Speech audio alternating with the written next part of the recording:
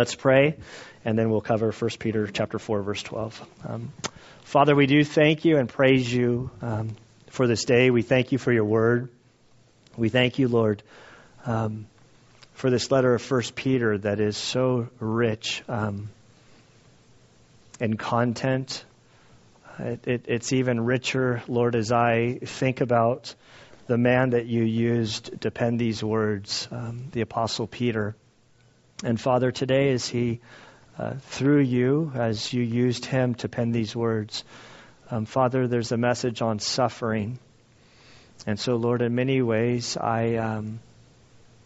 it's one of these messages that's a work in my own heart. And so I pray, Lord, that you would help us, Lord, to read your words, that we would understand what was said in the original context, that we would glean principles by your Spirit of how they apply to us today. Lord, I pray that you would help each of us ultimately to have a better theological understanding of suffering. For our lives and this world are marked by much suffering. And so, Lord, we pray that as we study this subject that is so throughout the Scriptures, that you would help us, Lord, to align our thoughts with your thoughts, that we would be able to, in the midst of suffering, Lord, that we would be able to rejoice, which seems so unnatural, that we would be able to honor you and glorify you as we face various trials in our own life.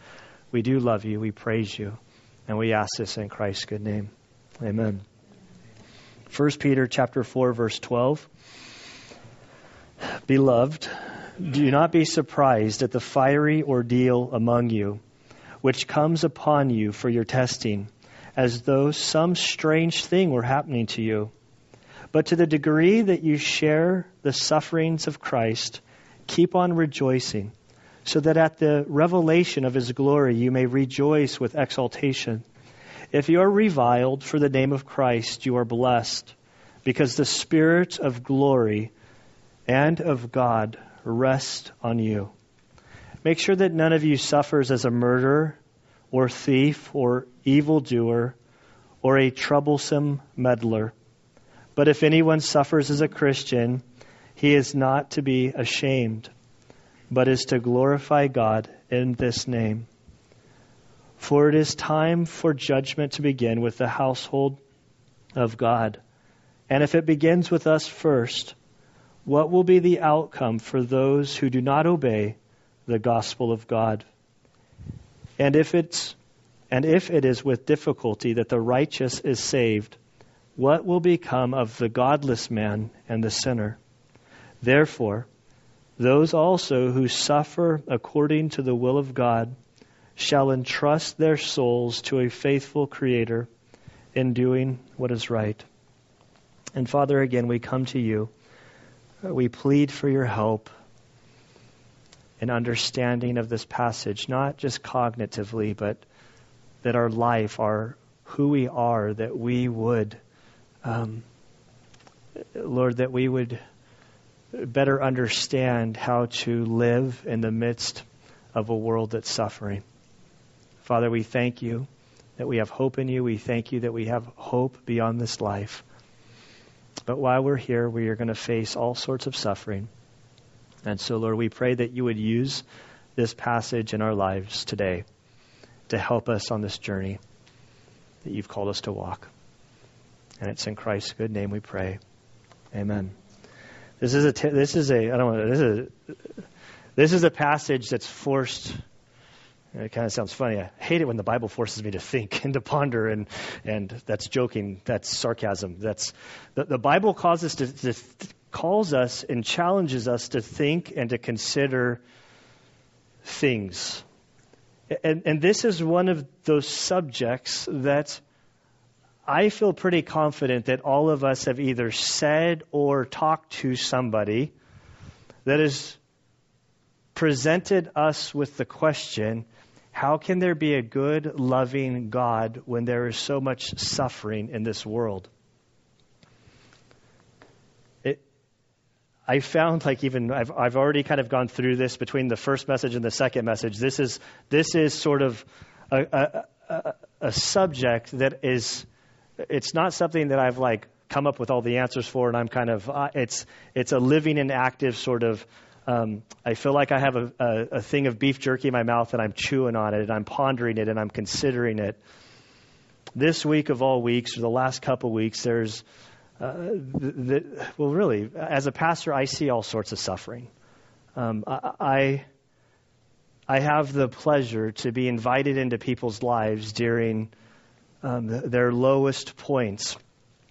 For some reason, I've been called to more suffering than I've been called to more weddings. Like, I love weddings. You know, every now and again you get a wedding. It's like, that's happy ministry. But the reality is there's way more like suffering opportunity in ministry.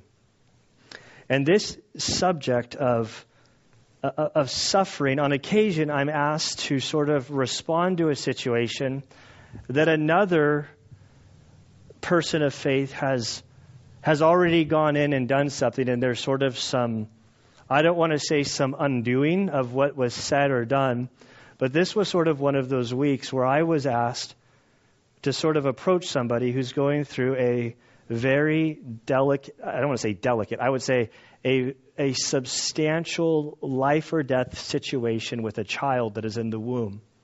There is a very low success rate that the baby will survive, but there's hope enough. And so I was asked to address this person, or to try to connect with this person who I really didn't know, and to help them, because another pastor who is more of the prosperity gospel, that if you walk with God, if you love God, then your life will result in good finances, good health, and good relationships. And by the end of this person's encounter with this person, they walked away with a guarantee from God that the child in the womb, that all of the medical doctors have said there's a 30 to 60% survival rate, have said this child is healed. And so that's not a fun situation to sort of like to navigate as a pastor. And so, and that this is brought up on a week or the last couple of weeks when I'm aware of the passage that I'm going to be teaching on. And there are those who think this. There are Christian pastors, and I don't understand how they conclude with what they conclude after any small sampling of reading. I'll even just leave it to the New Testament. A lot of people dismiss the Old Testament, but the Old Testament, it's all the same God's working, and I think there's many similar lessons. When our Lord Jesus, he was executed. The author of this letter, Peter, was executed for his faith. Judas is the sort of the exception. Let's leave Judas out of it. But all of the other apostles were executed, except for John. John's a weird one. I almost think what he had was worse, because they did execute him, and he survived. They dropped him into a vat. History sort of argues, was it water or oil? I don't know. You drop me into a pot of boiling anything to death, that is not the way I would choose to go. He survived it. And I can't imagine the scars that he bore surviving being boiled alive, that Nero, who was so superstitious, if you were to survive something like that, you were paranoid that this is something wrong. So he gets exiled. And so in some ways, I wonder if John had it worse. You look at the early church, you look at what's happening here. Much of Christianity, even today in other parts of the world, there is terrible, horrible suffering amongst believers. Beyond that, believer or non-believer, there is suffering all amongst us. The death rate is 100%. There's been a couple exceptions in history. I think 2, Jesus and Elijah And I think there might have been one more. Was there one more? I think there's two. Enoch, yes. He walked with God, and then he was saved. So there's 3 exceptions. So I can't say 100%, but 99.999 out to the infinite of death is suffering. This is within us. Eternities. We weren't created to die, so all of us have to experience suffering. There's death. Now, outside of death, we live in a fallen world, and so there's all sorts of suffering in this world that is broken. And so suffering is one of these things that I believe as Christians we truly need to have a good handle of our theology of suffering. Because if we're not grounded in our understanding of suffering, there's no telling where we can go. I'm going to address it more later, but the last service I wanted to do it I thought I wanted to do it in the beginning. I didn't do it in the beginning, and then I came back at the end and said, well, I kind of wish I did it at the beginning. But to go down to verse 19 in this passage, this whole section, verse 19 says, therefore, those also who suffer according to the will of God. I just want to stop there. This isn't one of those things I meditate on, morning devotionals, that sort of thing. But the idea that your suffering is according to the will of God. Now, we're going to see that there's a variety of types of suffering, that there's suffering for righteousness' sake, and then there's suffering because of your own folly. Like there is a distinction, or the own evil within you. But I fear, like in this, not I fear, because I got to be careful, because I don't want to like pray for things that I don't want to happen, and I don't like want to. But I don't think I'm alone. And my inclination is that when suffering happens to me, when there is, like for righteousness' sake, or for any sake, really, but when I find myself under suffering, my desire, my inclination is to get out from under it as fast as I can. I think that this is why the prosperity gospel is so popular, because people want to get out from under it. We can't imagine that this could be the will of God. But I believe that when we live this way, we rob ourselves of maturing in Christ. And I don't believe that any of us as American Christians have the maturity to teach this passage with any sort of depth. When I study this passage, I still have that pastor many, many years ago who was from Sudan. And he was smiling and he was happy and he was a great, wonderful speaker. And the only thing I remember about his message that day to the many, many people in attendance was that he said, you American Christians, stop praying that we in Africa would stop experiencing suffering. Because we, your brothers and sisters in Christ in Africa, are praying for you that you would have the joy and the privilege to suffer for your faith as we suffer. And it was bone-chilling because I don't like that message. But it was sobering. When he said that, at that moment, I stopped everything I realized that how I prayed for our missionaries, how I prayed for everything. It was this, Lord, pray that I'd have this hamster bubble around me, that I can just fly through life and nothing will hit me and nothing will hurt me. And in that talk, I realized how wrong my prayers were, how wrong I viewed things. And it's still, this is not a subject that I think that we like to wrestle through.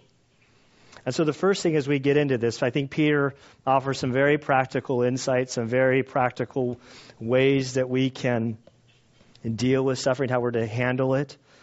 The very first word grips me, beloved. I think sometimes we read the New Testament, we read the Bible, and we sort of think of it as a sterile document, sort of like a theological book of doctrine, that they're truths, and we lose the flesh and blood of It's God's word, but as God moved man to write his word, he used their experiences, their history. And so in looking at this passage, this beloved, this is the Apostle Peter who suffered much, who he's writing this, and I don't know how long after this, I don't think very long, that he would be executed under Nero. He's writing to believers that he loved as a pastor and cared for. There's speculation over, was Nero's wrath already being poured out on the whole known world during the time of this writing? Or was Peter living in a place where Nero's wrath had unfolded on them and the storm cloud was moving this direction? We don't know. But clearly Peter understood the wrath that was either there or on the way. And he writes this as a father would write to his children, that, beloved children of God, my brothers and sisters in Christ, what I'm saying to you is important. And I'm going to finish reading the verse, and I'm going to intentionally leave out a section. He says, do not be surprised at the fiery ordeal among you, as though some strange thing were happening to you. So the first thing he says is, as you're facing persecution, suffering, this word fiery ordeal has commentators wrestling over, could this have been intentional on his part? Because it literally is the ones being burned. And we know that historically, that Nero, in his wrath and his insanity and his craziness and his evilness, he would use Christians, he would mount them to a post alive, and he would set them on fire alive to light his parties, to give nighttime lighting. And so there, I don't want to say some funny threads, but there's some interesting reads amongst the commentators about Peter's selection of words. Is Peter, did he just happen to use this idea of the ones on fire, dealing with persecution and trials, or is he also like alluding to the reality of what was? I don't know. It's very possible it was a very real situation. And he says, don't be surprised. I can say it surprises me that Christians are so surprised that our nation's moving away from God. That our nation's not Christian, that the way people vote is not Christian, the things that people in our nation support don't support the things in the scriptures. It surprises me that Christians are like, what's going on around here? I can't believe they support this. I can't believe they vote for that. I can't believe that they're leading our nation. Why are you surprised? Why would you expect? Not you guys. I'm just saying them. The other Christians. Like why? Like why? Like we should be surprised if they were living like they're not Christians. There's no. The Bible makes it clear that if you follow after Christ, you are cutting against the grain of the thought of this present age, the thought of this present world. So don't be surprised if you're facing suffering for your understanding, your belief, your adherence, your desire to live in a world that reflects the truths that are found in the New Testament. Paul in Philippians 3:20 lets us know very clearly that we are dual citizens. Well, I wouldn't even say we're dual citizens. The reality is our citizenship is in heaven. And I think because as Christians, our desire is for things to run the way God desires them to run, we find ourselves we're not creating a little heaven on earth. It'll never happen. And so Peter says, don't be surprised at the fiery. Don't be surprised that you find yourself facing persecution, facing resistance. Don't be surprised, as he's already mentioned, that they're surprised that you don't run with them, and then they malign you for not thinking along those lines. And then in the midst of this, the part that I skipped over is sort of like this purpose statement, almost like this parenthetical sort of, as he says not to be surprised for this fiery ordeal that's amongst you, he gives insight to our very natural reaction of how in the world can we not how? And he says, which comes on you for your testing. And in this, what we see is this grand picture of Peter's God. That Peter understands how great Jesus is. He understands that he's conquered death. He understands that he resurrected from the dead and ascended into heaven. He understands who Jesus is and his power, and he understands that any suffering that we are going through wasn't like God fell asleep at the wheel and all of a sudden a bunch of bad stuff happened and God's like, oh, no, how'd that happen?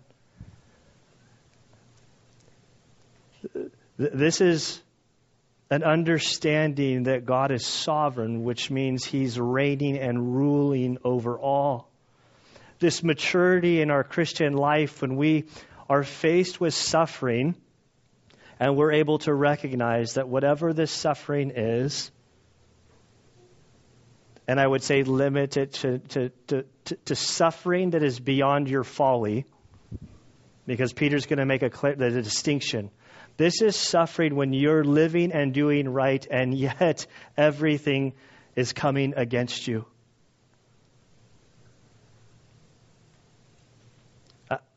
I found it interesting that last week there was this call from the text of you've been given a gift. If you're a Christian, you've been given a spiritual gift to serve, to get involved, that this, like in the context of Valley Baptist Church, if this is your church, you've been given a gift, and God says that you need to be involved. Like you have something that we need as a body of Christ in this body, and so employ that gift.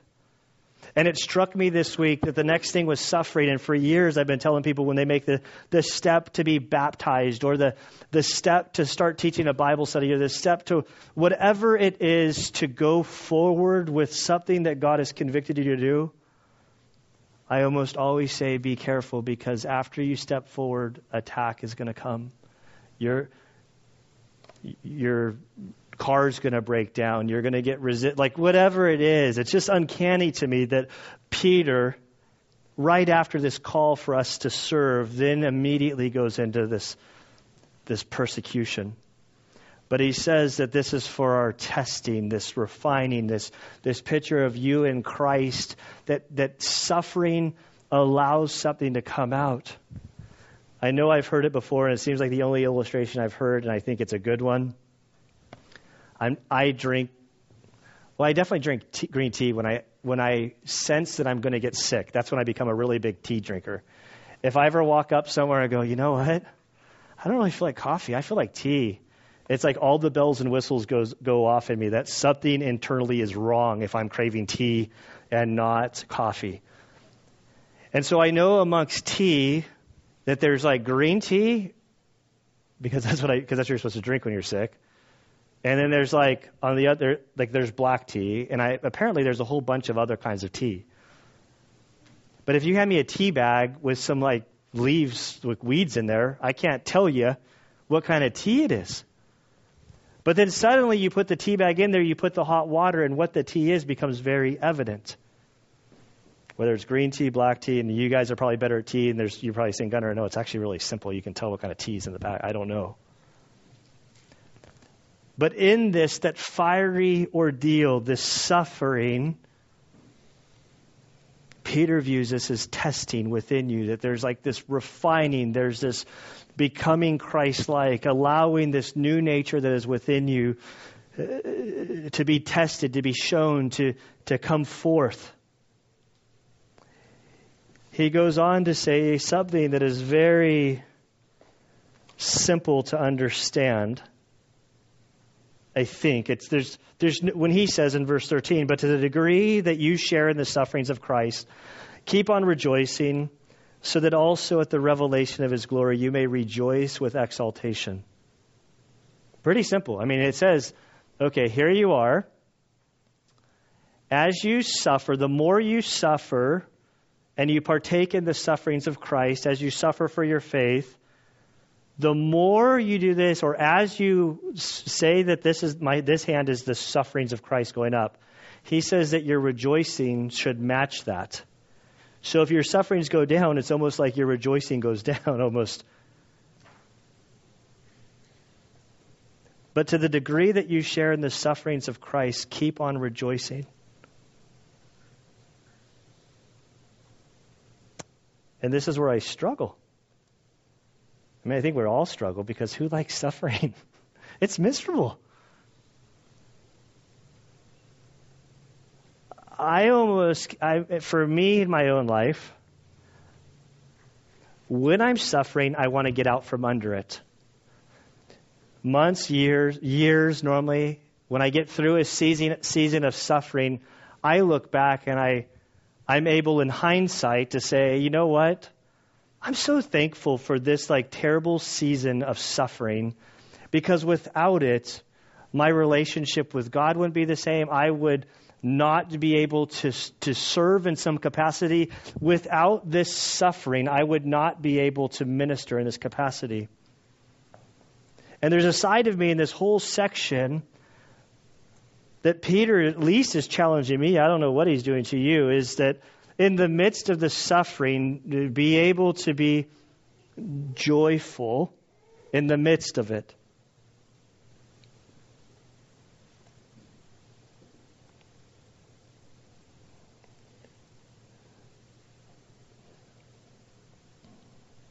Okay. This purpose, why are we rejoicing? Peter goes to, so that at the revelation of his glory, you may rejoice with exaltation. So he tells us that as to the degree of our experiencing the sufferings of Christ, our joy is to sort of equal that matching. But then he gives us this so that, which is this purpose clause, which sort of pushes us to why, Peter? Why should we? Why in the midst of suffering should we? And then he says, so that at the revelation of his glory, and I love that Peter, or all of the scriptures, always point to sort of the end game. And this is part of the whole prosperity gospel, and is in the scriptures, all of the promises, all of the hope seem to press forward beyond this life. Now, many of us, my life has gotten radically better because I've taken what God says, and I've tried, not perfectly, but to really try to apply the truths that the Scripture names. And I think because I follow after God, I have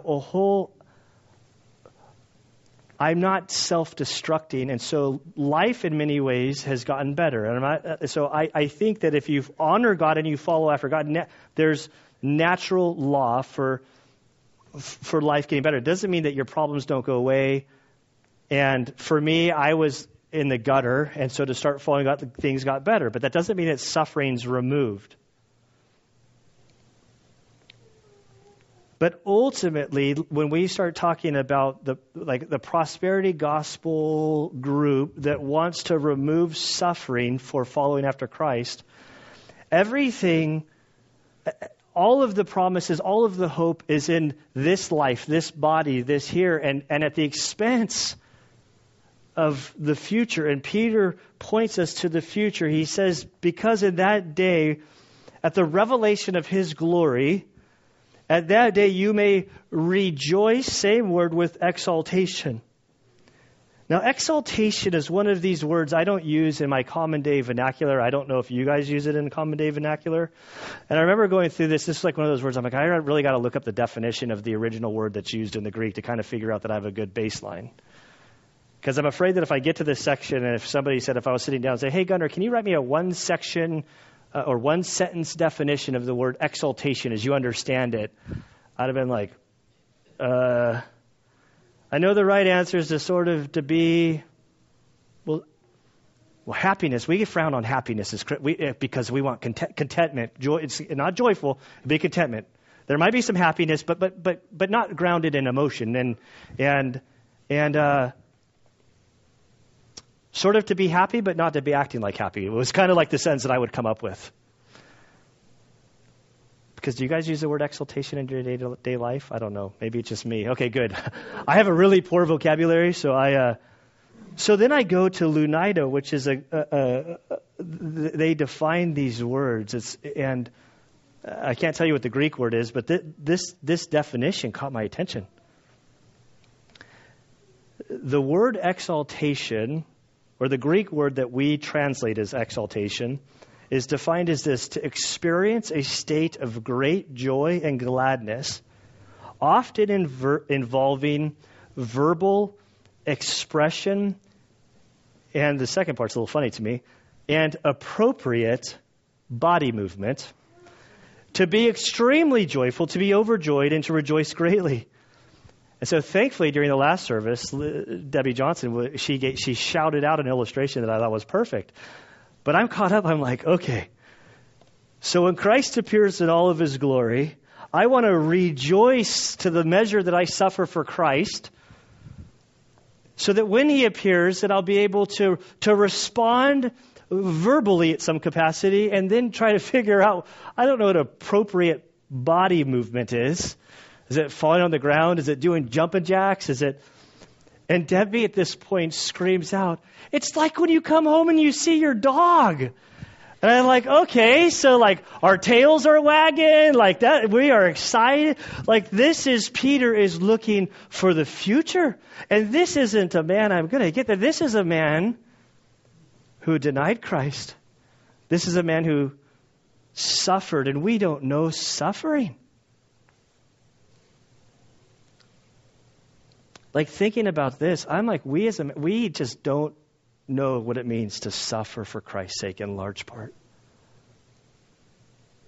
The closest, I don't know if I even shared this, I feel like I did, but a few weeks ago, Ben and I and a couple of pastors in our area were invited by Alternatives Women's Center to go to the breakfast at Marie Callender's in Escondido.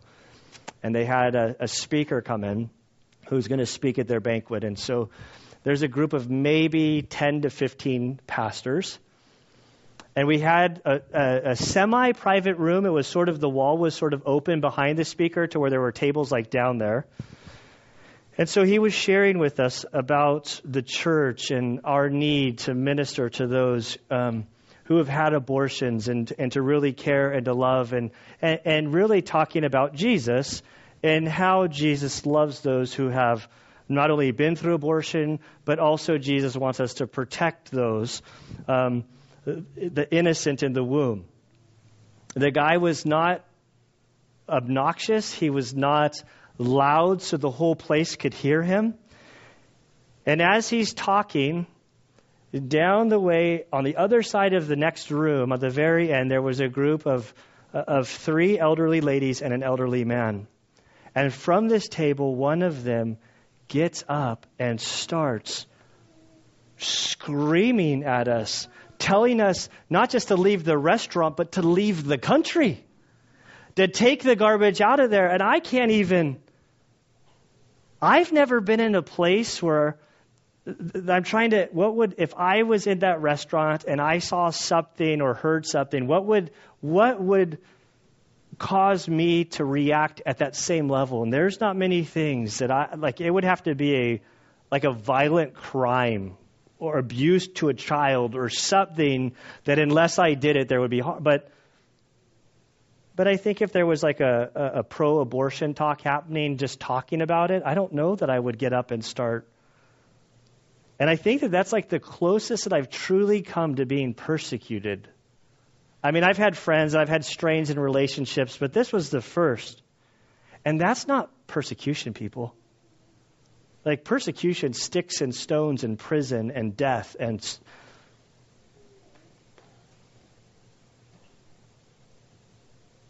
so I don't know that I understand what Peter's writing about to the full extent that I should. He goes on to say in verse 14, and I know I've talked about the 4 conditional clauses in Greek that are translated all in if. And this is a first-class condition, which means if and you are, or since, you could translate it. If and you are reviled for the name of Christ, you are blessed, because the Spirit of the glory of God rests on you. Now, I want to point out here, so here in verse 14, it says, so the reason that you're reviled is for the name of Christ. If we skip down to verse 16, we see, but if anyone suffers as a Christian, he is not to be ashamed, but is to glorify God in this name. Notice, in this name. It got me thinking. I don't want to lose my place because I skipped ahead, but we're back on verse 14. If you're reviled for the name of Christ, I view the name of Christ as a good thing.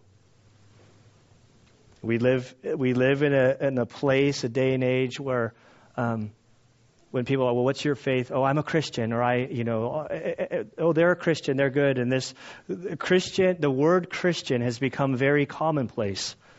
In our nation, being a Christian is, I wouldn't say being a Christian is necessarily a good thing, but identifying as a Christian, it generally in our country is met with warmness, open arms. In the New Testament, the word Christian is only used 3 times. It's never used by followers of Christ. Nowhere in the New Testament is it that they referred to themselves. It's always been negative, that it was a derogatory. Here, I'll skip ahead to my notes with Wiest. He says only 3 times in the New Testament, and never as a name by Christians themselves, but as a nickname or a term of reproach. So when we read in this section, and Peter speaking about being reviled for the name of Christ, or the sufferings of Christ, reviled for the name of Christ, or if anyone suffers as a Christian, this is a derogatory statement that was used to the followers of Christ. It was demeaning. It was used hatefully. And so when he writes, if and you are reviled for the name of Christ, you are blessed. Like just the fact that you took the name Christian was a mark against you by their culture that often resulted in death. And yet he says you are blessed. You know, my auto signature on my email is like blessings, Gunner. I change it, but I can't think of anything better. My military background should be very respectfully. But this is like being blessed. We use this term, but to me, when I say, oh, I'm blessed, that means, oh, everything's really going good in my life right now. That means I'm healthy, I'm wealthy, I'm never wise. But we use this term, blessed, in this way. Thinking upon this, just if you are reviled for the name of Christ, this is written by a man who was put to death because of his association with Christ. He's writing to a group of people that many of them were killed for their identification with Christ. And he says, you're blessed. I remember this week I was at Costco, and when I was running out, the guy caught my attention. You know, you got to let him swipe your receipt. And he looked at me and he said, have a blessed day. I didn't say, I said, thank you, have a nice day. You know, you too, brother. But I kept like thinking about this. I'm like, does he want me to come out here and get like punched in the face for my identification with Christ? Or like what keeps coming to my mind is in Hebrews 11, we know the heroes of the faith. They're great names. But then by the end, we sort of peter out and we forget those without names who are mentioned. And reading this, Hebrews 11:37, after all of these great names of the faith are mentioned, the author of Hebrews says concerning these great heroes of the faith who were stoned, they were sawn in two, they were tempted, they were put to death with the sword. They went about in sheepskins and goatskins, being destitute, afflicted, ill-treated, wandering in the deserts and mountains and caves and holes in the ground. And I skipped a phrase intentionally because as the author writes of these great heroes of the faith, this great encouragement to us to run our race as he gets into 12:1, get rid of the sin which so easily entangles you and run the race, get serious. Right before that, he mentions followers who were stoned, meaning that they were killed by having a boulder as big as you could pick up dropped on you by as many people who were present until you died. They were sawn in two. They were cut in half. They were tempted. They were put to death with the sword. They went about in sheepskins and goatskins. And I don't think this is some high-end clothing wear. What I see in this is they were naked. They had nothing. And as they came across an animal that they could butcher, they literally just took the pelt of the animal, or is pelt a word? Hey, I got it right. Okay, pelt. Okay, I'm not a hunter. Just throwing the pelt over, and that's all they had. This is horrific. Wandering in the deserts and mountains and caves and holes, they had nothing. And the phrase that I skipped over about these people, men of whom the world was not worthy. And I think Peter says that if you're reviled for the name of Christ, you are blessed. This is the man who denied Jesus. This is the man who tried to distance himself.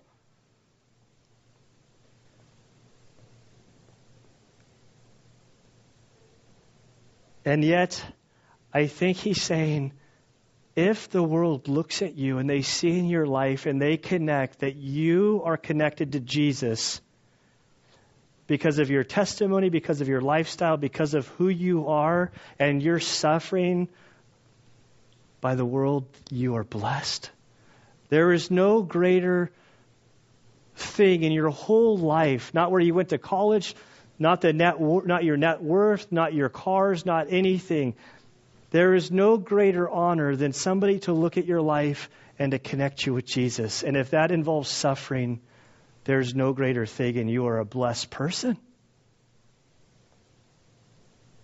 That's just what I think, what he's saying here. Oh yeah, because if I kept reading, look what it says. Because the Spirit of glory and of God rests on you. It's beautiful. We want nothing more than to abide with Christ. And if you suffer because he's connected to you, it's beautiful. That's the aim of the Christian life. This is what it's all about. And I love that he makes this distinction. You know, we're advertising Kairos, the prison cookies. I'm all for doing outreach in prisons. They need Jesus. We are called to share the gospel with all people groups, even those in prison. But every time a prison ministry shares, inevitably they go to Hebrews 13:3, and I sit there quietly and my blood boils. Because they'll use a proof text for what they're doing with Hebrews 13:3, which says, remember the prisoners as though you were in prison with them. There are plenty of other times. We're supposed to reach them for Christ. But when the scriptures talk about remembering those in prisons, he's not talking about, or the scriptures are not referring to those who have murdered people, that they find themselves under arrest because of their own sin, their own folly, their own evil within them. That's not to say we support prison ministry. We're doing Kairos Cookie, but I'm all for reaching. But what it's saying is your brothers and sisters in Christ who are in prison because of their faith, and the only reason they're under arrest, like I think his name's Saeed in Iran, there's a bunch of people in the Middle East that we need to be praying for. There are brothers and sisters in Christ. They're under arrest because of their testimony. I think of that girl recently who was freed from, I think, Sudan, who was pregnant, had her baby in prison, and the only reason that she was under arrest was because she would not renounce Christ as Savior. The scripture tells us we need to remember them as though it were us in prison. But that's a whole nother issue. Peter makes it clear that the suffering that he's talking about is not suffering because of your own folly. He says, make sure that none of you suffers as a murderer or thief or evildoer or troublesome meddler, which is kind of the idea of that you're all up in everybody else's business and stirring up trouble. He says this isn't the kind of suffering that you caused yourself. That's not what he's talking. He's talking about suffering for righteousness' sake. I'm the master of folly. I mean, I have so many stories of folly. And so God is there for you in our folly, and he just says, stop it. Don't. Make sure that none of you suffers for those reasons. But if anyone suffers as a Christian, derogatory term, he is not to be ashamed. And I love this. Peter, this real man who denied Christ, who that night in which he denied Jesus 3 times, do you know him? No. He was ashamed of Jesus. He wanted to distance himself from Jesus.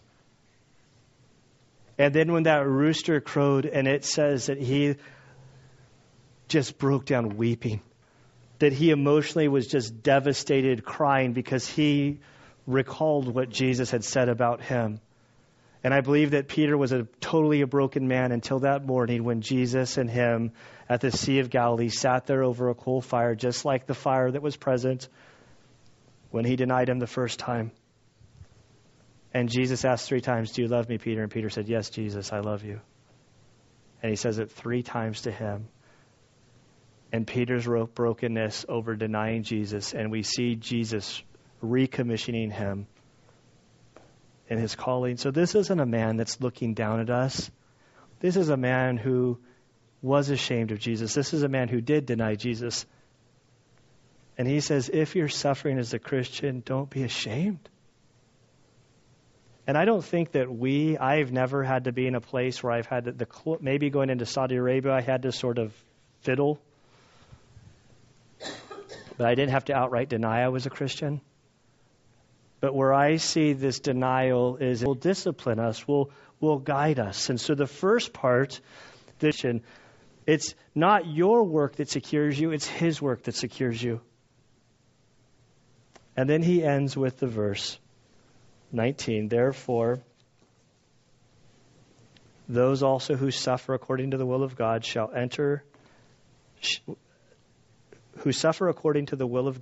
entrust their souls to a faithful Creator in doing what is right. And this is where I think we have a lot to learn, where I have a lot to learn, that in the midst of this suffering, that as we go through suffering and we get in this place where we recognize, like, I'm not suffering because of my own folly. I'm not suffering right now because of my own inactions. I got a speeding ticket because I was breaking the law, not because I'm being persecuted as a Christian. I didn't get a speeding ticket just now. But I hope you get when we find ourselves suffering,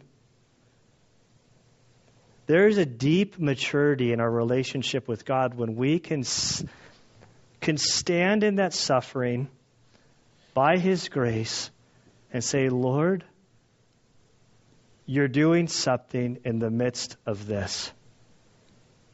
And Lord, I want to honor you. I want to rejoice in the midst of this. I want to glorify you. Lord, help me to resist the desire to just get out of it as fast as I can. But as I'm here, Lord, help me to grow and not to miss out in whatever lesson is that you're teaching me in the midst of this.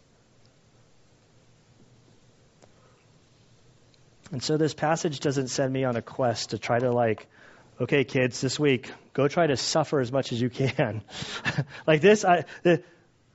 Life, this world that we live in, there will be plenty enough suffering coming our way. And so to know that we have hope that God is greater, whatever suffering you're going through, God is greater than that. That we're called to encourage one another, we're called to help one another. And I know in my life that I really, truly as that pastor from Sudan, as he smiled and talked of the beauty and the glory and the wonder that happens in our life as we submit ourselves to suffering from Christ.